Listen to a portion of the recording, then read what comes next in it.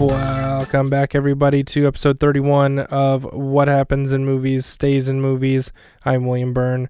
I again forgot to make a prediction last week. It seems to be a running theme here on this podcast. We are watching the 2000 film What Lies Beneath, probably, other than Star Wars movies, probably my favorite Harrison Ford film. Love this movie. Saw it like 4 or 5 times in the theater. It's a scary movie.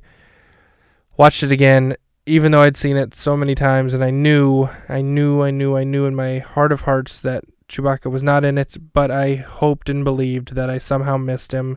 I didn't. He was not in this film. It is 4 Chewbaccas to 27 non-Chewbaccas. The next movie is K-19, The Widowmaker. I've never seen it.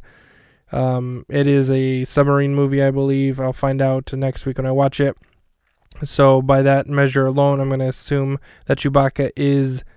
Actually, I was going to say he's not. But now that I think about it, they're in a submarine. That's kind of like a spaceship.